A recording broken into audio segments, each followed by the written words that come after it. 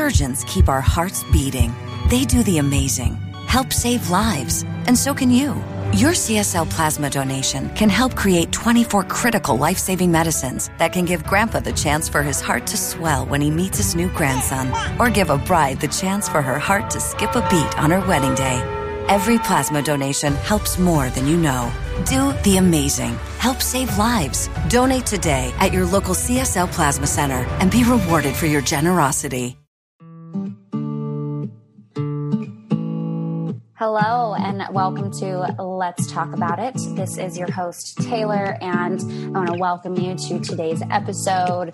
Wherever you are at right now, I hope that you are coming into this podcast open-minded, ready to learn a little bit. Today's episode, you're going to learn about polyvagal theory, which I've mentioned briefly on the podcast in the past, but we're going to get a little bit deeper into it. And even as I, zoom out recording this introduction, post-recording with my guest, there's so many pieces of this that are just falling into place for me as I reflect. So I do think that this will be a greatly introspective, reflective episode for all of you listeners tuning into this episode. So my guest for today is Justin Sunseri. He's an LMFT, and he also hosts the Polyvagal podcast.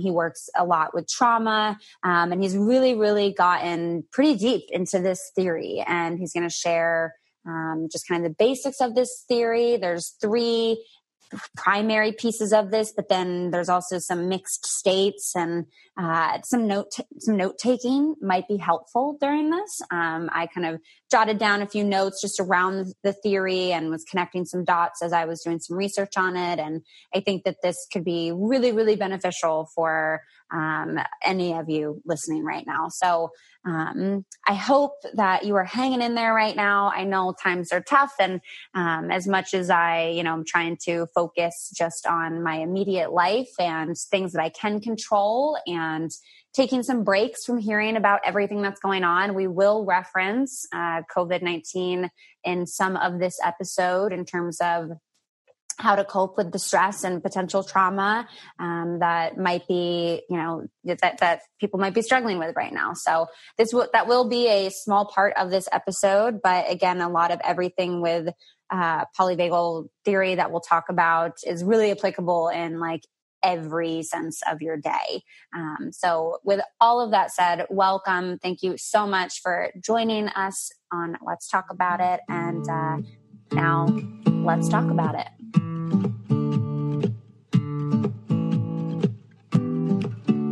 All right. Welcome, Justin, to the show. Thank you so much for being here and making the time for this. I know lives are a little stressful right now, so I super appreciate you making the time to be here. I'm really happy to. Actually, thank you for being willing to stay up a little bit later or start this later. Got my kids in bed. I'm ready to roll. Yeah, perfect. It's a lot of things to balance right now, and I'm hoping digging into this conversation about polyvagal theory will help kind of give us some tools and give us a little bit of like different perception on how to cope with life in general, but also, things that are happening specifically in the world right now around experiencing a worldwide pandemic. Very strange times we're living in. In the past, for some of our listeners that have been, pretty consistent. In an episode a while back, I had Dr. Lauren Vogel-Mercy on, and she briefly went into polyvagal theory, and it was kind of the first time I'd heard of it, and it made a lot of sense. I was like, oh, wow, like this. It does. Yeah. It's just instant. It does, yeah. Yeah. And I know it can be pretty intense academically. It can be a little complicated to describe, but one of the things I appreciate about you is that you make it very easy for people who maybe don't understand what it is to understand. So if you could give maybe just like a brief synopsis on what polyvagal is, and then we can kind of get into like how we apply it. Yeah. Yeah. And actually I want to give a real quick heads up for people who might be hearing this for the first time. Mm-hmm. Is that some pieces in your life might come crashing down. Like it can be a pretty intensive thing because it has a lot to do with trauma. Yeah. And so for a lot of people, it's like, oh, it makes sense. And I can now get to the next, phase of my life. But some people, it's, if they're hearing it for the first time and they're not ready for it, it might be a bit much. So just as a heads up for listeners. Mm-hmm. But the polyvagal theory is basically how mammals connect to each other, but also how we respond to danger. And as human beings, that's us. That's the basic like one-liner, is how we respond to safety, but also danger. So the polyvagal theory, can I go a little bit more into it, like in depth? Yeah, definitely. It's from Dr. Stephen Porges. It's been around for a while, but only, I don't know, maybe the past few years has gotten really like a lot of steam. But it lays out that we've all heard of like flight and fight and freeze. Yeah. But the polyvagal lays out that it's a little bit more complex than that. It's not just how we behaviorally respond to incidents or events, but that there's actually neural platforms. So there's like circuitry basically in the body that are responsible for these, and they're called neural platforms. And the first one, and the newest as far as evolutionary stuff, that's super scientific evolutionary stuff. The newest one is the social engagement system. And that's the one that's responsible for how we connect to each other, how we make eye contact, and how we use something called vocal prosody, which is like a full range of voice. Like when we ask a question, we can bring our voice up to signify what we're intending to signify. And if we want to sound scary, we can drop our voice like this. So it's like I have a full range of voice because I'm mostly in a safe, socially engagement state. But if I'm not safe, or if I perceive or neurocept, but basically if I detect that I'm not safe, whether it's in reality or not, what will happen is that social engagement system, that safety system, will get cut off. And I drop down into my flight, fight, sympathetic arousal. But specifically what polyvagal theory lays out is it's not flight or fight as if we're choosing. It's flight, then fight. And this has a lot to do with trauma. And that'll make more sense as I go on. So if you can't be safe, you drop down to flight. If you can't run away, you drop down to fight. And then if you can't fight back, like if you're overpowered or whatever it is, or it's like out of your control. Yeah. And it could be it could look so many different ways. But if you can't fight, then you drop down to the oldest autonomic nervous system state, which is the dorsal vagal shutdown state. And that's where it's like this collapse immobilization thing. And that has a lot of evolutionary advantages, but basically that's how it goes. If you can't be safe, you drop down into flight. If you can't run away or escape, you drop down to fight. And if for some reason you can't fight back, then you drop down into that shutdown. That's the third. So those are three neural platforms: safety and social engagement. That's the first one. The second one is the flight, fight, sympathetic system. And the third neural platform is the shutdown system. And that's just like basic language. I think everyone kind of understands it. But that's the three primary neural platforms, but it is a little bit more complex. I mean, that's like the cartoony version of it. And that's how we respond to safety and danger. But you can mix these states up. So you can actually have a couple of these active at the same time. And so it gets a little bit more complex. So when you have the flight fight system active along with the shutdown immobilization, that's what we call freeze. So shutdown and freeze are different concepts. Shutdown is like a collapse, more like a dissociative, like just out of your body kind of thing. And or like death feigning, playing possum kind of thing. But it's like a limp collapse. It's immobile, but there's no muscle tone to it. And then the freeze state is a mixture of that immobilization, but also highly charged. So highly sympathetically, like flight, fight charged while immobilized. And that results in this freeze, stiffening. And it's kind of like a panic attack where you're breathing very shallow, but you're like tense, but you're not really, but you're like immobile, like you're kind of stuck. Yeah. I was going to say, wait, I feel like I experienced all of these like in one day today. So wait, these sound like all of my states. Well, so we talk about these as if it's with extreme examples, but this is a day-to-day thing. Like people might be dealing with the extremes of this. Like, well, for me, when I go up, like I don't like heights at all. I don't do well with heights. And I feel this supercharged like energy thing, but my body also immobilizes. So it's like a panic attack. And my breathing is super shallow and I just don't do well with that stuff. So it can be triggered from a very traumatic event. It can be triggered from day-to-day stuff. It can be triggered like by a coworker that you just can't stand or you don't get along for whatever reason. But that's freeze. But there's also a couple other mixed states. And the next one is the sympathetic flight fight system. So you have the energy there and you have the that like flight fight movement, the ability to move. But when you combine that with the safety system, that's called play. So when you're able to be mobile, but you can socially engage with someone, that's called play. And play, you know, think about like dogs that play, they make eye contact all the time. And they might be aggressive, but they're not really out to hurt each other. So they're mobile, but it's safe. You know what I mean? Yeah. Versus like, or if you see cats that play, but cats that aren't playing, that fight each other, like it sounds a lot different. Like they're mobile and they're aggressive, and it's like the worst sound ever because they've lost access to that vocal prosody, and they make these horrible, horrible noises. So that's the second mixed state. And the third mixed state is when you have the safety system active plus the shutdown system. So you're still, but you're safe. That's called stillness. That's like laying down to go to sleep. It could be meditation. It could be intimacy, like sexual intimacy. Yeah. It could be a lot of things where it requires stillness, but it requires you to be safe. You have to have both of those systems active at the same time. Now, people who lay down to go to sleep and can't because they're too revved up, it's because that system of flight fight is activated enough to where they're no longer in their safety state. And if you're not in your safety state, you're not going to be able to lay down and go to sleep, or you're not going to be able to like kick back and do some meditation in a comfy chair. Yeah. You know what I mean? So you have to have that safety system active. So there's the three main neural platforms, and then there are the three mixed states. Yeah. Simultaneously, as I'm listening to you and watching our video, I'm also looking at my notes here. And yeah, you literally just explained like almost word for word what my notes were on this from my little bit of research on this. So obviously you know this very well. This has been my obsession for like, you know, I work for a school district. Yeah. And during the summer we can meet with kids, but usually they don't want to meet with us. So the month of July, and it was, I want to say 2 summers ago. I've lost track. I think it was 2 summers ago. So during the month of July, I'm like, I have some time to do some professional development and start learning about, you know, something. And there was a certain client I was just kind of stuck with, and I didn't feel like I was doing a great job. I was doing the best I could, but I'm like, there's something I'm missing, and a lot of trauma, a lot of dissociation. And I'm like, let me just start over completely and assume that I know nothing about this stuff and just look up trauma.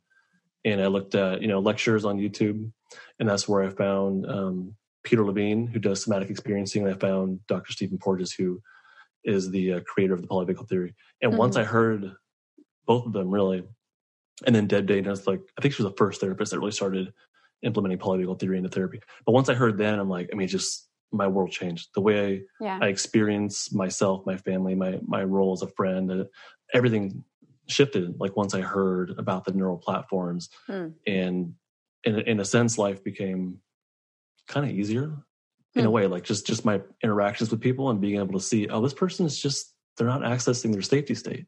You know what I mean? Or maybe I'm not. And it's like, there's no judgment involved. It's just, oh, that's what's going on. That's it. They don't have enough access. Or like in therapy, now I see it as, oh, like this kid, or now with adults, they're not accessing their safety state. They're a little bit more in the flight fight system, so that they're not perceiving safety. So how can I help this person feel safe? And like as a parent, that's a pretty big deal. So it's so fundamentally changed every single facet of my life. Yeah, because now that you can really identify these specific states in a more specific, conscious, intentional way, then your approach and your perception of the interactions and of the being of other people and of yourself is a little different now. And I think the biggest thing is without the judgment. It's just every single one of us we have the same circuitry, and some of us exist more down in a defensive state. It is what it is for whatever reason, and that's it. It's not that someone's a jerk. It's that, oh, they're not in their social engagement system, period. That's it. No judgment. You know what I mean? And now, of course, we still judge, but when it comes down to it, that's it. Like, it's just not that complex. And it removes the threat from it. When I know that someone is existing more in a fight place, just due to their own stuff, all of a sudden it's not a personal thing. All of a sudden there's no threat to me. It's just they have this sort of aggressive energy because they're in there more of their fight behavior. But that's not a personal thing. You know what I mean? And there's no threat to me. It's just that's where they're at right now. So how can I be the safest person I can be? And if I can be in my own safety state, I will naturally give them cues of safety. And that's a whole separate concept of polyvagal theory called co-regulation, which is a pretty big one. Yes, that was one I was hoping we would transition to. So thank you for that. That's the next section of my note here that I was wanting to cover. And I mean, I know one of the biggest examples for discussing co-regulation is with using the parent-child relationship and creating that safety to help, teach and provide a safe space for children to develop their own kind of emotional navigation system. Self-regulation. Right? Yeah, self-regulation. Yeah, self-regulation. But that's also still something that's required in adults. And I think especially right now with the lack of social contact, but also social contact in this very different way via technology, definitely brings up, I think, a very needed conversation around co-regulation and that perhaps that perceived lack of or perceived sense of danger, a lack of safety. Mm-hmm. Yeah, being isolated is definitely a cue of danger. Mm-hmm. Not having access to other safe people. Mm-hmm. Yeah, you don't feel safe. And being stuck in the house, not knowing when it's going to end, having to sanitize everything, like all this is danger, danger, danger. Yeah. And so a lot of us are probably existing. And I know for me, like, yeah, I get there. We probably drop down into our more defensive behaviors. That doesn't mean that we're actually like fighting people or running out of the house. Yeah. But it might feel like day to day, it might feel like a lot of anxiety or panic or like being fed up and irritated. Like that system's on, but not so much to where you're fighting people, but it's on enough. And you probably have enough access to your safety system to kind of keep that in check. But like that system's activated. And I think all of us on some level are probably tapping into that and hopefully coming out of it. But being cut off from other safe people, that's a big deal. Like I would assume, like, I know I'm feeling that. Like I like to be, I'm good on my own. I don't need a whole lot of interaction, but this is too much. Yeah. This is enough. Like I've had it. This is enough. I want to go like hang out with my friends, and not that I ever used to do that, but I want to see my friends at work. I'll put it that way. Yeah. You want to have the option too. Having the choice. Yeah. Choice. Like that's a big deal. Yeah. So, but that what we're talking about is co-regulation isn't just interactions with other people. Co-regulation is that one person's like in their safety state and they will naturally give these cues. It's like a cue of like, I'm a safe mammal. Like this, myself as an organism, I'm a safe nervous system and I'm giving cues of safety to another person, right? And they're going to pick up on those cues. Like if you and I were talking and I just had a flat affect and wide eyes, and just talked in like very monotone voice like this, like that would not feel safe, right? No, it wouldn't. Even immediately as you started doing that for like 0.5 seconds, I was like, but that's that. Exactly. But the fact that you notice that shows like you have enough awareness of what's happening inside and you feel those things. It's not just like a person's weird. Like it's not just a judgment. You feel it. Yeah. Like that's the biggest thing is we feel these things. And if we can become more embodied and look inward and notice where this stuff lives in our body, and usually it's in like the chest or in the gut, those people that we come across that are kind of creepy and you feel it in your gut because that system's coming alive saying danger, like get out of here. You know what I mean? Like that, you feel it. It's not just a judgment. So co-regulation is when we have at least one person in their safety state who's able to like squint their eyes and give genuine smiles and use vocal prosody. And if someone can do that, they're giving cues of safety. And if I can't do that, if I don't have control over my facial muscles, if it goes flat, if I don't have control over the range of my voice, that means I'm not a safe mammal. That means I've dropped down into my flight, fight, or even shut down behavior. So I'm no longer in a safety state. That means like I'm potentially dangerous. And so the other person's going to pick up on that. And then like, just like you did, just like that 0.5 seconds, you felt it. You felt that there was unsafety. So if one of us is in our safety state, we'll give cues of safety. And the other one who might be in more of a flight, fight place or a shutdown place is going to pick up on those cues. And that's going to actually help them get to their own neural platform of safety. It's going to help them come up into that state. That's that state of safety and social engagement. Yeah. There's kind of two different sides of this that I'm curious to discuss a little bit.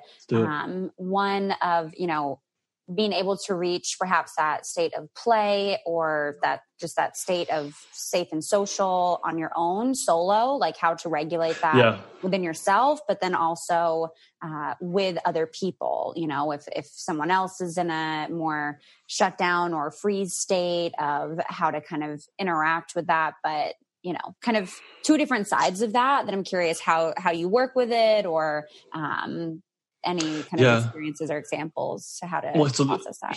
Huge questions, right? Yeah. I think the first one that you touched upon, which I think people naturally go to, is a really good question, is co-regulation is extremely important. And mammals, human beings, we're a social species. Mm-hmm. We don't do well with each other. We don't do well in isolation. Yeah. We have to have each other, but safe others. We have to have safe other human beings, to be safe parents, safe friends, safe relationships. Like, we have to have that. And if we don't, then we kind of lose the ability to self-regulate. Our ability to self-regulate is built upon our history of co-regulation. And then, even if you didn't get it as a kid, that doesn't mean it's like done forever. It does, but it does make it a lot more difficult. Yeah. And so, but also, like, we need that. We need safe other people. Mm-hmm. Not all of us have that. And that's a good point that you said too, of just how our self-regulation is influenced by our co-regulation. That's that's where it comes. Like, that's really where it comes from. It, and what that is children, when they have safe parents or safe individuals in their life, safe caretakers, that safety, they feed off of that in a way. Mm-hmm. It gives, when parents can respond to the needs of their kids, when parents are actually safe people who can connect emotionally, it teaches that nervous system of the child that they are safe, that they can climb up into that state of safety. But it also teaches them how to tolerate distress, and then eventually to self-regulate. Yeah. You know what I mean? Like, eventually, or I'm sorry, at first, babies have zero self-regulation. They cry when they need something. Yeah. But over time, as parents respond to their needs, as they age, they'll be able to recognize the distress and to tolerate it, and actually eventually self-regulate and realize, I can, as I get older, I can meet my own needs, or I can calmly ask for help. I can tolerate this distress that I'm in. And that's really self-regulation, is that window of tolerance. Like, how much of your own distress can you tolerate? Mm-hmm. So the co-regulation of early childhood is extremely important. And I think a lot of times, I just did an episode on complex post-traumatic stress disorder. Mm-hmm. And a lot of that is trauma from early childhood, which leads this person into being a very dysregulated state for a long, long time, unless they get some sort of help. Mm-hmm. And that interrupts every facet of their life. It interrupts their being able to recognize safe relationships. Becomes a lot more difficult.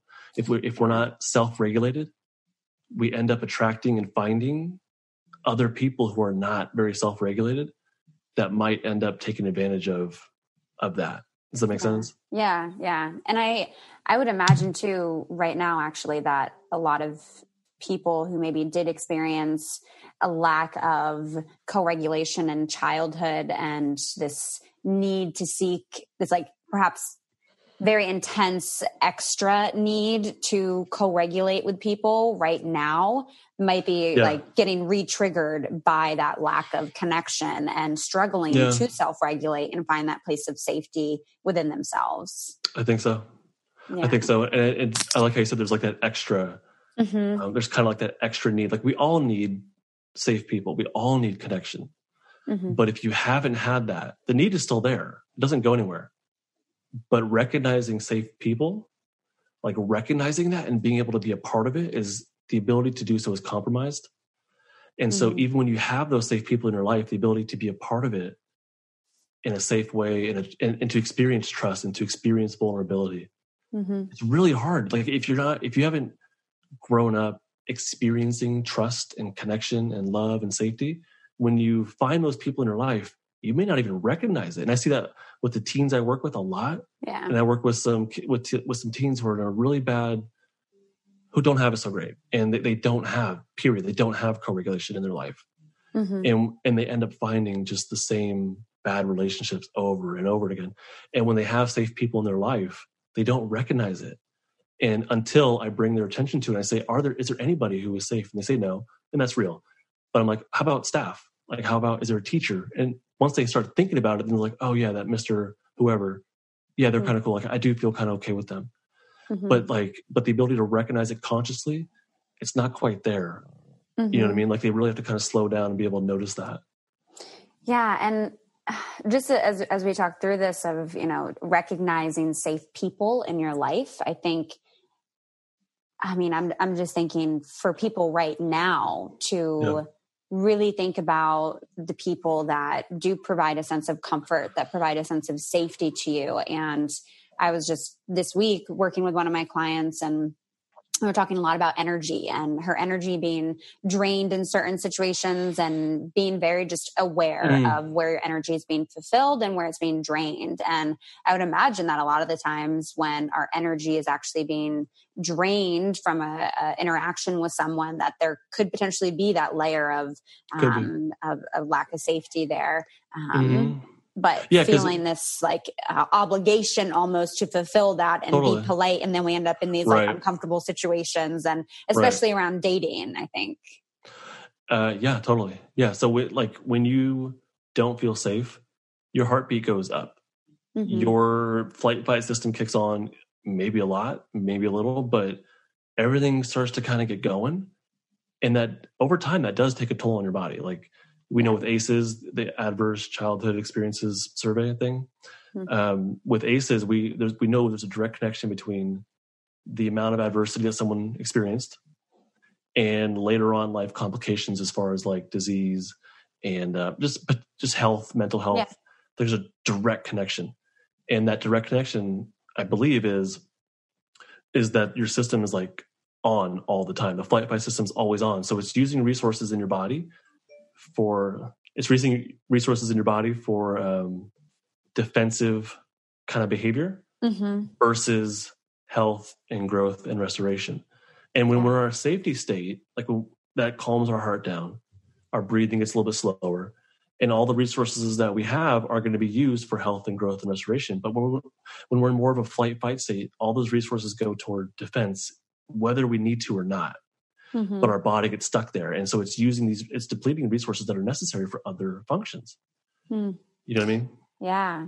It's so much of this, it kind of brings up our primal states. And like you said, it's these really like internal systems that are just automatically taking place that certainly when we actually really understand and accept that piece, does make it easier to have this acceptance and non-judgmental viewpoint of ourselves and of other people. None of this is a choice. Yeah. None of this is a conscious choice. This is all the autonomic nervous system. This is the stuff that we don't think about. It's our breathing. We don't think to breathe. We just breathe. We just do. Heartbeat. We don't consciously beat our heart. It just does. Digestion, sweating, all of this stuff. It's there. Like this, the autonomic nervous system regulates homeostasis. It regulates all these things automatically, like it's just on its own. So as we go into these different platforms, if we can't be in our safety state and we go to like flight and fight, the autonomic nervous system for flight and fight kicks on. We don't choose that. It just does. And these are all before conscious thought. These are all things that evolve within us over however long. None of this is a conscious thought. So once you can accept that, the judgment is like that. There's nothing left to judge. That's just the way it is. Yeah. And once you accept that, and once you can understand and, perhaps be educated on that, like as of right now, perhaps, I would imagine then it's just a practice of getting a little bit more in touch with your body to become aware of when those signals are coming up, to be able to identify what place you're in. Absolutely. Yeah. So it usually starts off on like an intellectual level. So the idea makes sense. Oh, okay. Let me learn more about that. But then it's like learning about it's great, but the next step is to become curious and look inward. And if you're in more of a defensive flight, fight, or shutdown place, curiosity is very difficult. Yeah. Looking inward is extremely difficult. Being able to be still, being able to have access to your safety system and the shutdown system in order to be still and look inward, it's sometimes downright impossible. Like it's very challenging, but that is the next step. At least a little bit to look inward and kind of become curious about your interactions with people, or when do I when do I obviously notice that my flight fight system's on? And maybe it's all the time. But when do I, not just the painful stuff, but like the good stuff, when do I notice that I do feel connected to someone I'm with? And not protected, but connected. Like actually, like I feel safe. I can make eye contact with this person and feel okay with it. When are those moments where there are connection? When are those moments you feel calm or that you're having fun? Like they're there. You know what I mean? So become curious about the positive stuff first. There's nothing wrong with that. You know what I mean? And the more we focus on that positive connection, the safety, the more we focus on that and really like experience it and practice it and mindfully become part of that moment, that actually builds our ability to handle the painful stuff. So it's not ignoring the painful stuff. It's building the tolerance to the painful stuff by tapping into the safety first. Yes. Ding, ding, ding. It's a big deal. It's a big one. Yeah. And that is, I think, also just like you're building resilience in that. That's how you are, honing in on your coping skills and can hopefully maybe feel a little empowered. I would hope so. Yeah. But that's exactly it. It is, you're building resiliency. It's called the vagal break. In polyvagal terms, it's called the vagal break. Now, the vagal break is not a separate thing. It's the influence of the social engagement safety system on the heart. So the stronger your social engagement system, the calmer your heartbeat's going to be. And if you have a calm heartbeat, you're not going to go into those flight fight behaviors. But this is true for all of us. Once that social engagement safety system turns off, our heartbeat goes up. So that's true for every single one of us. But the stronger that system is, you'll be able to tolerate higher levels of distress before the flight fight system really kicks on. Or you'll be able to like notice it. Like if I'm with someone creepy, like I'll notice, oh, that's kind of, something doesn't feel right, but I can tolerate this and I'll just make a plan and get the hell out of here. That's a lot different than my safety system comes off. Now I've lost access to my critical thinking. I've lost access to like feeling any sort of safety whatsoever. And I really am like shutting down, or I really am running away or fighting this person based on how I feel, based on the flight fight behaviors, So we have to have, the more we build up that social engagement system or that feelings of safety, the more we do that, the greater our resiliency is. Our distress tolerance, the window of tolerance. Yeah. And I'm thinking like, in terms of a lot of what I talk about on the podcast is like sexual health and dating. And I think even as I think of, take, for example, the Gottman's 4 Horsemen of the Apocalypse, right? If you're stonewalling someone, you're likely in this state of shutdown. I mean, tell me if I'm wrong, because I'm not super... I've heard of Gottman and whatnot, but I'm not familiar with the pieces you're laying out. Okay. Yeah. So the 4 Horsemen of the Apocalypse, basically help indicate when a relationship is likely going to terminate.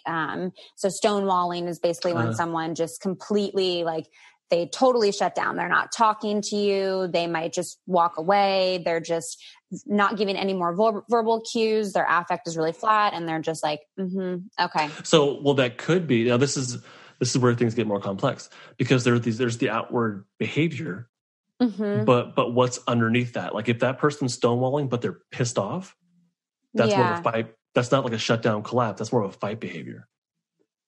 So on the outside, it looks a certain way, but what's underneath the behaviors, only that person's going to know. Actually, well, that's not true, because if they are stonewalling and really tense, it's pretty obvious. Yeah. That's a lot different than someone who's like, if you're more of a shutdown, and it feels like depression day to day. If you exist in a shutdown place, it's depression basically. Yeah. If you're there, you don't even have the energy to stonewall based on what you're describing. You may not even have the energy to do that. You're just kind of you're numb. You're disconnected from the world, from yourself. But that's a big part of shutdown is disconnection. Yeah. Yeah. Earlier when you were talking about shutdown and when I was reading about it in my head, I was kind of like, oh, this almost sounds like it would be depression, pretty serious depression, clinical depression. Significant. Yeah. Because it sounds very intense, takes over your whole body in that way.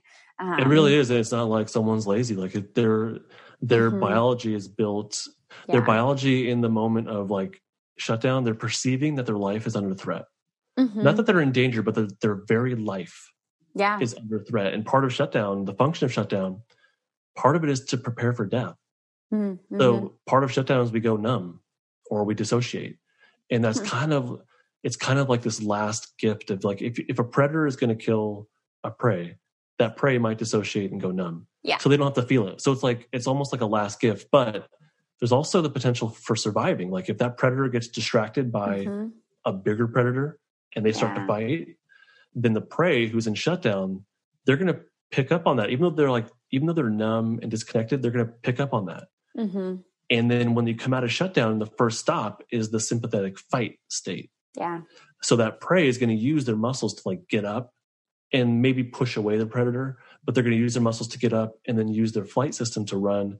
And then they're going to get to safety back with their herd. So it's like we have to, and this is actually a big part of the polyvagal theory, is that these aren't choices. These are biological imperatives, like these platforms. It's called the polyvagal ladder. Yep. At the top of the ladder is the safety state. If you can't be safe, then you drop down the ladder into flight, down into fight, and down into shutdown.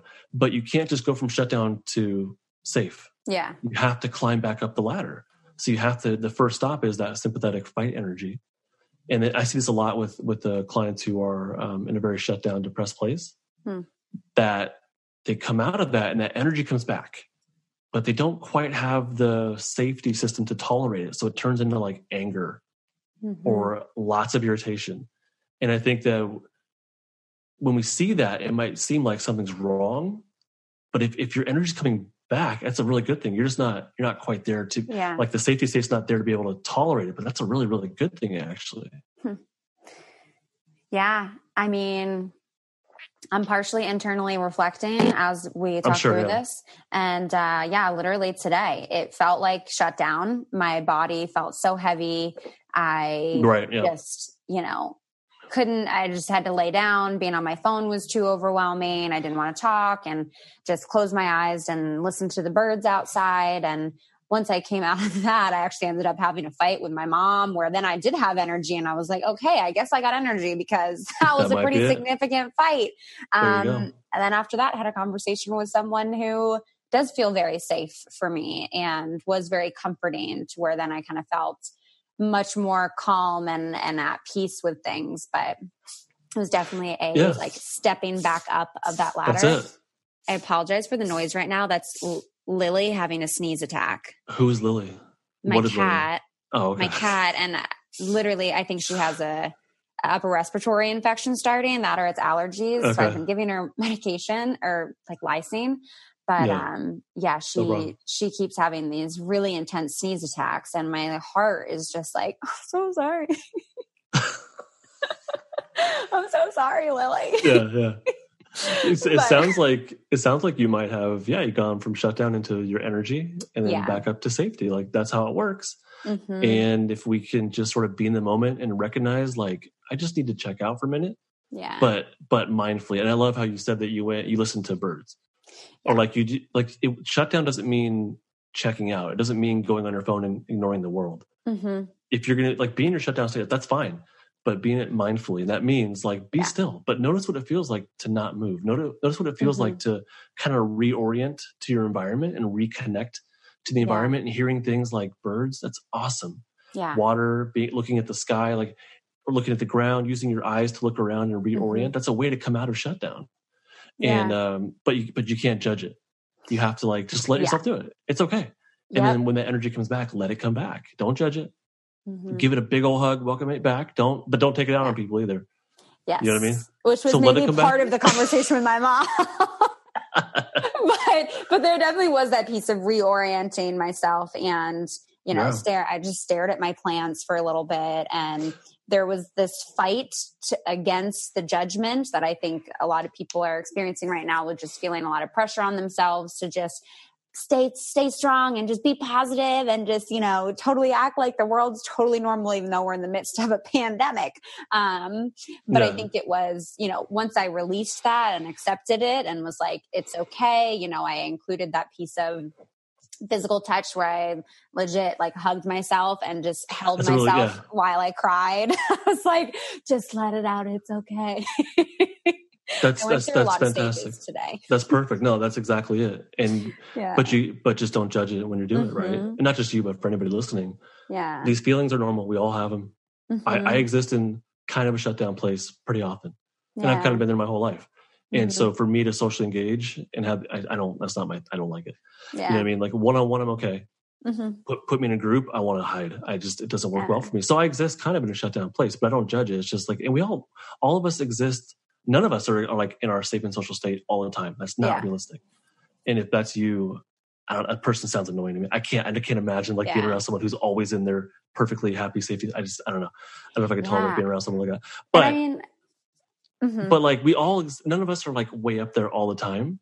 Yeah. And I think that kind of what makes us wonderfully, beautifully unique is that we all have these like imperfect wrinkles to us. And that's what makes life, I think, kind of exciting and dynamic, you know? Yeah. If we all were in our safety state, it sounds like a very boring world where we're all just sort of like connected and perfect and happy and relaxed. I don't know. I can't imagine. Well, and part of, I think, even just to reach connection, sometimes we have to go through that phase of it feeling unsafe because vulnerability has risk to it. So we do have to like have a sense of courage to even get to that place of safety and connection, to, work through that perceived sense of fear or that potential, lack of safety. If you really think about it, having sex with someone, right? Like that's like, could feel like not a safe thing or like an unknown that you could be nervous about. But even things like just simple eye contact, like that how long can you actually make eye contact with someone before it feels weird? Yeah. And now some people might be able to like look at their spouse for longer. A stranger, obviously you're not going to look at each other's eyes very long, but some of us have a really hard time doing that. And it just doesn't feel safe. So it's like you can kind of access the safety system enough to look at someone in the eye. But then when you look away, what's happening is that flight system's kicking on a little bit and you've lost access to your social engagement system. So you look away, like you sort of keep looking away because it doesn't feel safe.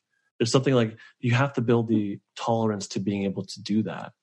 Or like being in close proximity, hugging.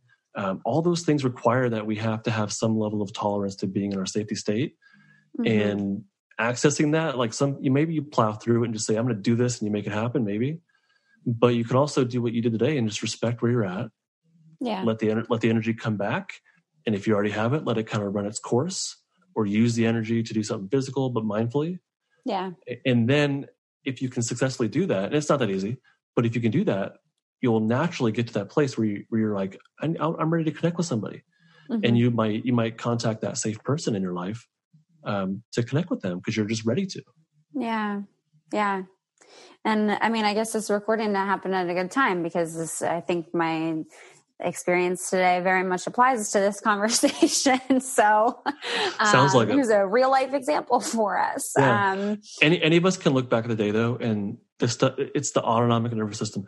It's always scanning for danger or safety. So at this moment right now, the person is listening, you're in some sort of state. And our voices may be a trigger. This idea may be a trigger of like a cue of danger for them, and send them into more of a flight place. Maybe they've already turned the podcast off because it was too much. And for some of them, it might be like maybe they're in a shutdown place, but hearing these ideas is kind of like unlocking something for them, and so they might have some energy return, and they're like, "Oh, I'm excited! I want to hear more." Yeah. So like that's the story of it. But like our system is always scanning for safety or danger. It's not just during extreme things. It's always doing that. Yeah. And I think that's especially just heightened right now. It is, yeah. The simplest, normalist things, normalist, I don't know if that's a word. I'm making it one, but the simple day-to-day things, of just going for a walk or going to the grocery store. Those things now our body, I think, is extra scanning for safety. It might be. And I think that, so each of us is going to respond differently to the situation. And if we have a job where we're going, like there might be some sense of normalcy where you might be able to at least go out and like be with people. That's a lot different than someone who is going to be at home and stuck at home and now they're working from home. Yeah. But at the same time, being out is a cue of danger because there's the virus is like that's where the danger is. Yeah. So being at home might feel safer, but it's so dependent person to person. And you have to like look at it and the situation that we're in. in general, can we feel safe? That's kind of like out the window in a large part, right? Yeah. That doesn't mean that we're running away and fighting, but I think a lot of us feel that some sort of tension or anxiety or maybe panic or maybe some irritation or anger. I don't know. Yeah. So a lot of us are out of our safety system, I think. But then with everything going on, can we run away from it? Can we avoid it? Not really. It's everywhere. So we drop down into fight. Can we fight it off? Not really. No. So some of us might be in a very shut down place. Some of us might be hanging out in that anxiety, flight energy. Yeah. Some of us might be in that more angry, irritated fight energy. And some of us might be just in a flat out shutdown. Or some of us might be in that like freeze panic kind of energy. So everyone's super different. Yeah. This of course depends on childhood. This depends on culture. This depends on lots of stuff. Where do you live? What neighborhood are you in? Where do you go to work? If you go to, there's so many variables. So everyone has to like look at themselves and kind of be curious without judgment. Be curious and just kind of say like, where am I? Do I feel like more like running away? Do I feel more like fighting? Or do I feel more like hiding? I think that's probably a good way to put it.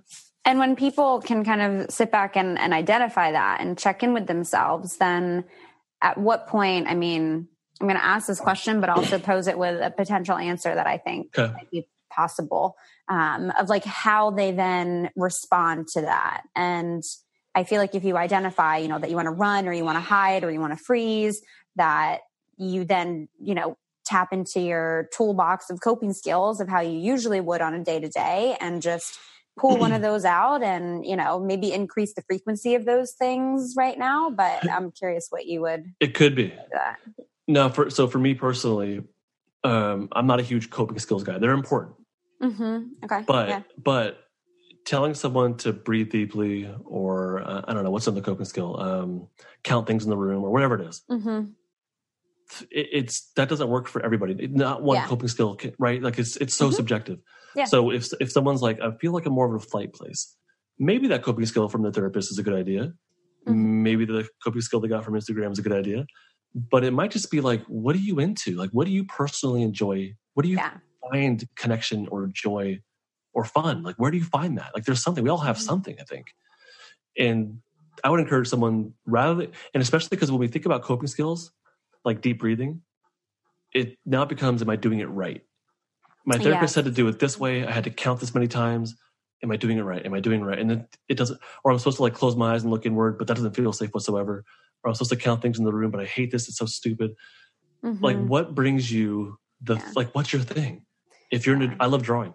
I could draw and I'll be good. And like, I just know like, that's my safe, that's my passion. It's my fun. That's my meditation in a way. Did you draw your little emoji thing for your podcast? The icon, yeah. Okay. But I stole it from another one, but I designed it more or less. I artistically stole it, so it's not really stealing.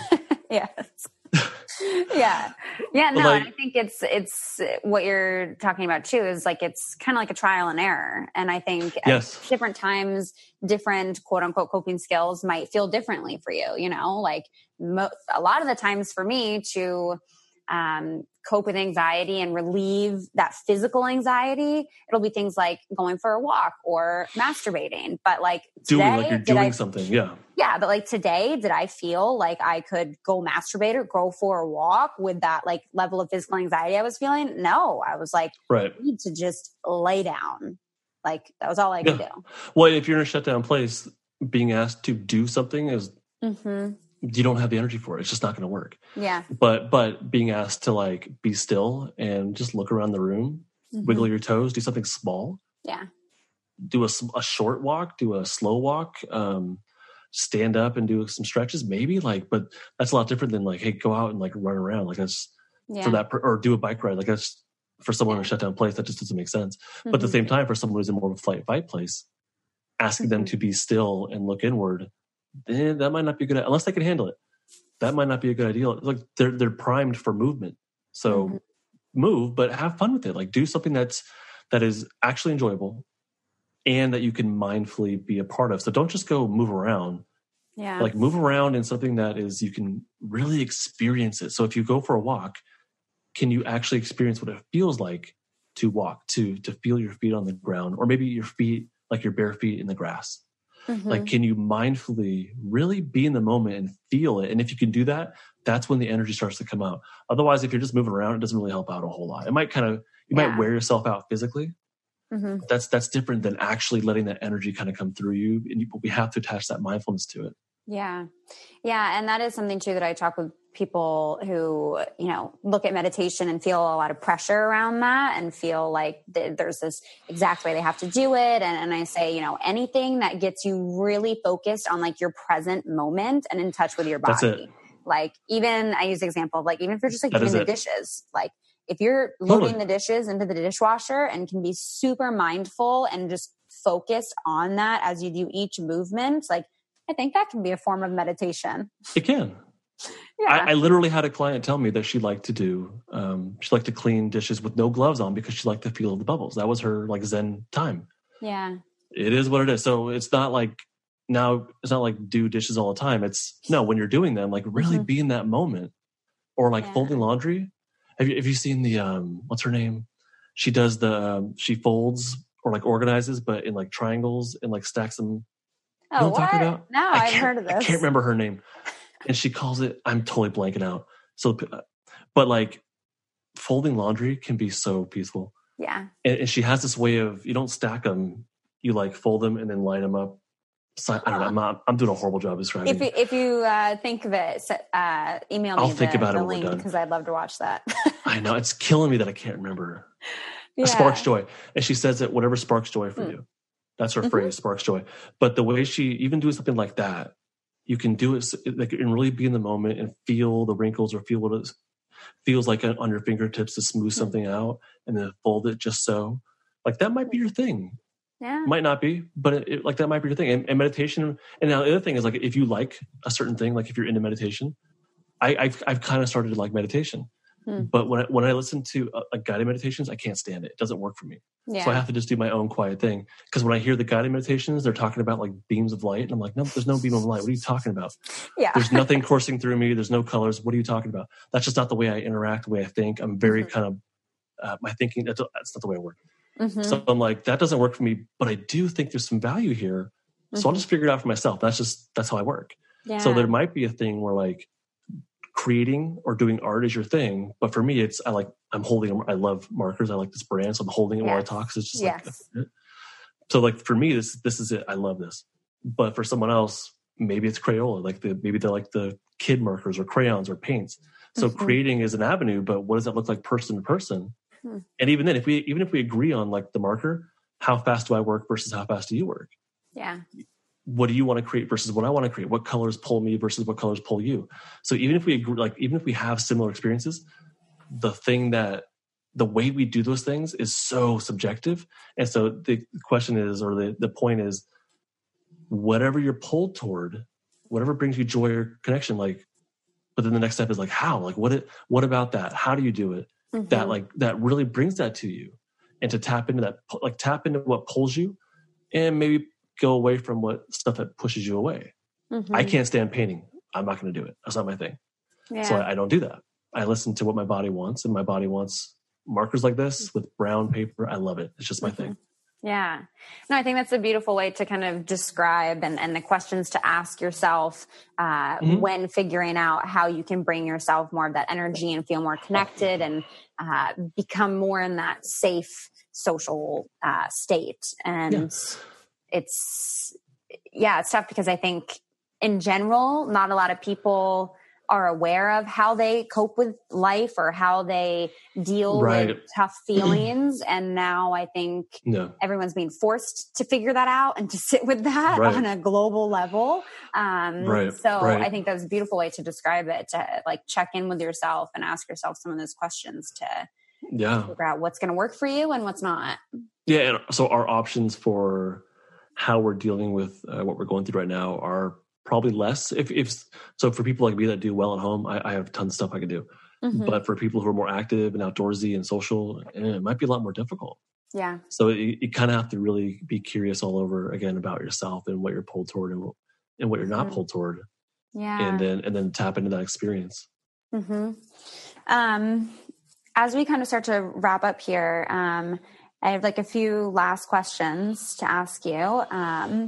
One is like, just as everything we're going through right now, what is one thing that is like bringing you joy, that like you're finding peace in your life, in life in general, something that's grounding you?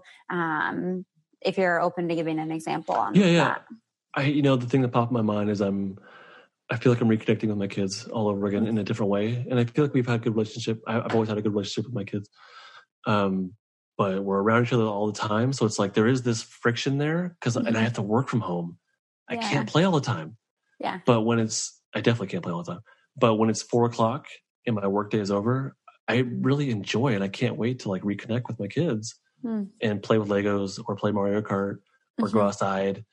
And that has really I feel like I'm tapping into that connection with my kids, that safety system, and really embracing it. And I noticed myself doing a lot more eye contact and a lot more genuine play versus like forced. Yes. Yeah. Yeah. So that has been, I guess that right there has been, Yeah, that's beautiful. And I guess just kind of leading off on the polyvagal theory here, of if there's one thing that like you would want people to take away from this theory and how they can apply it, the impact it can have. Perhaps it's an exercise. I know we did talk a little bit about just kind of how to, identify it and be aware of it, but maybe there's an exercise or just a specific point to this that you want to leave people with. I want to give people a new mindset. And I think that having a new story, new narrative, a new mindset can help get to the next step. And the mindset is that you're normal. And if you've been through a traumatic event and you live in more of a traumatized state, your biology worked. You did survive. It did what it needed to do. It had nothing to do with choice. And it was purely instinctual. And if you went to flight, that's what happened. If you went to fight, if you went to shut down, if you went to freeze, that's simply what your body perceived as necessary for that moment. And it did survive. So it's like it worked. And of course it was painful, but it worked. And so now what people are left with is feeling a lot of blame, a lot of judgment, shame. But hopefully that new narrative of like, no, it worked. And you're normal. Any of us in that situation could have gone through the same platform shifts. And so now what people are left with is, and I like to say that I don't like to say that people need healing. I say that they're stuck. I don't think any of us, hey, stuck, not broken. Like, I don't think a single one of us is broken, and I'm not there. So I think all of us get stuck. And whether that's a traumatic event or attachment issues or whatever it is. So none of us are in our safe and social state all the time. All of us exist in some level of defensive state. So on some level, all of us are kind of stuck. And none of us are broken. We're stuck, not broken. Yeah. We're humans. That's it. We're mammals. That's it. Yeah. Yeah. Well, that's beautiful. I feel like I learned so much on this, and it was also selfishly a little therapeutic on my end because today was a rough day. Yesterday was a great day, but today was a rough day. So this is good just to get perspective and educate myself even a little bit more on this theory. You are so passionate about this theory that your podcast focuses on it. Do you want to tell people a little bit about where they can find you and maybe some of the work you do? I guess so when you're like talking about this, I forget that. I want people to seek me out. It's called the Polyvagal Podcast. I'm not good at naming things, so it's just Polyvagal Podcast.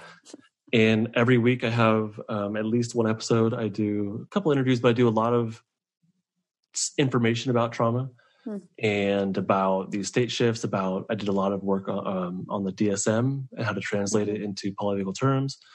So a lot of stuff. And it's been around for a year, and I really want to start pushing people to like make change, not just learn about it, but to implement it. So I feel this urge to like do that, and I think that'll be a change coming to the podcast pretty soon. Is really pushing people more in that direction of like, let's get to the next step here. You can do this.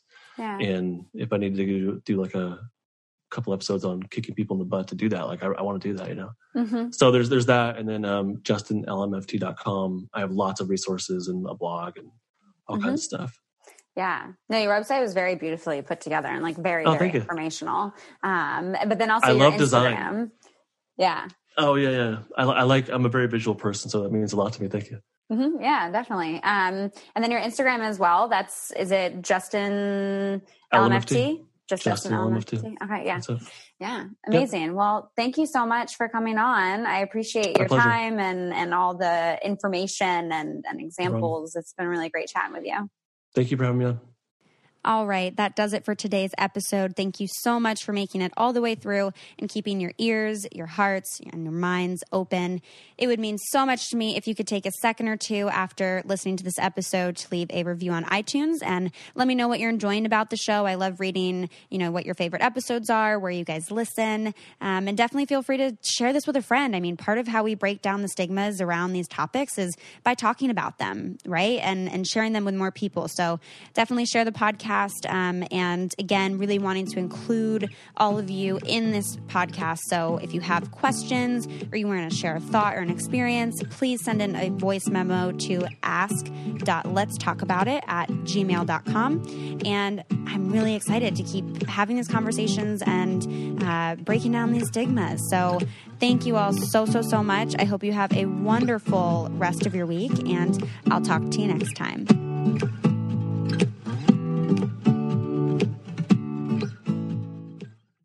Surgeons keep our hearts beating. They do the amazing, help save lives, and so can you. Your CSL plasma donation can help create 24 critical life-saving medicines that can give Grandpa the chance for his heart to swell when he meets his new grandson, or give a bride the chance for her heart to skip a beat on her wedding day. Every plasma donation helps more than you know. Do the amazing. Help save lives. Donate today at your local CSL Plasma Center and be rewarded for your generosity.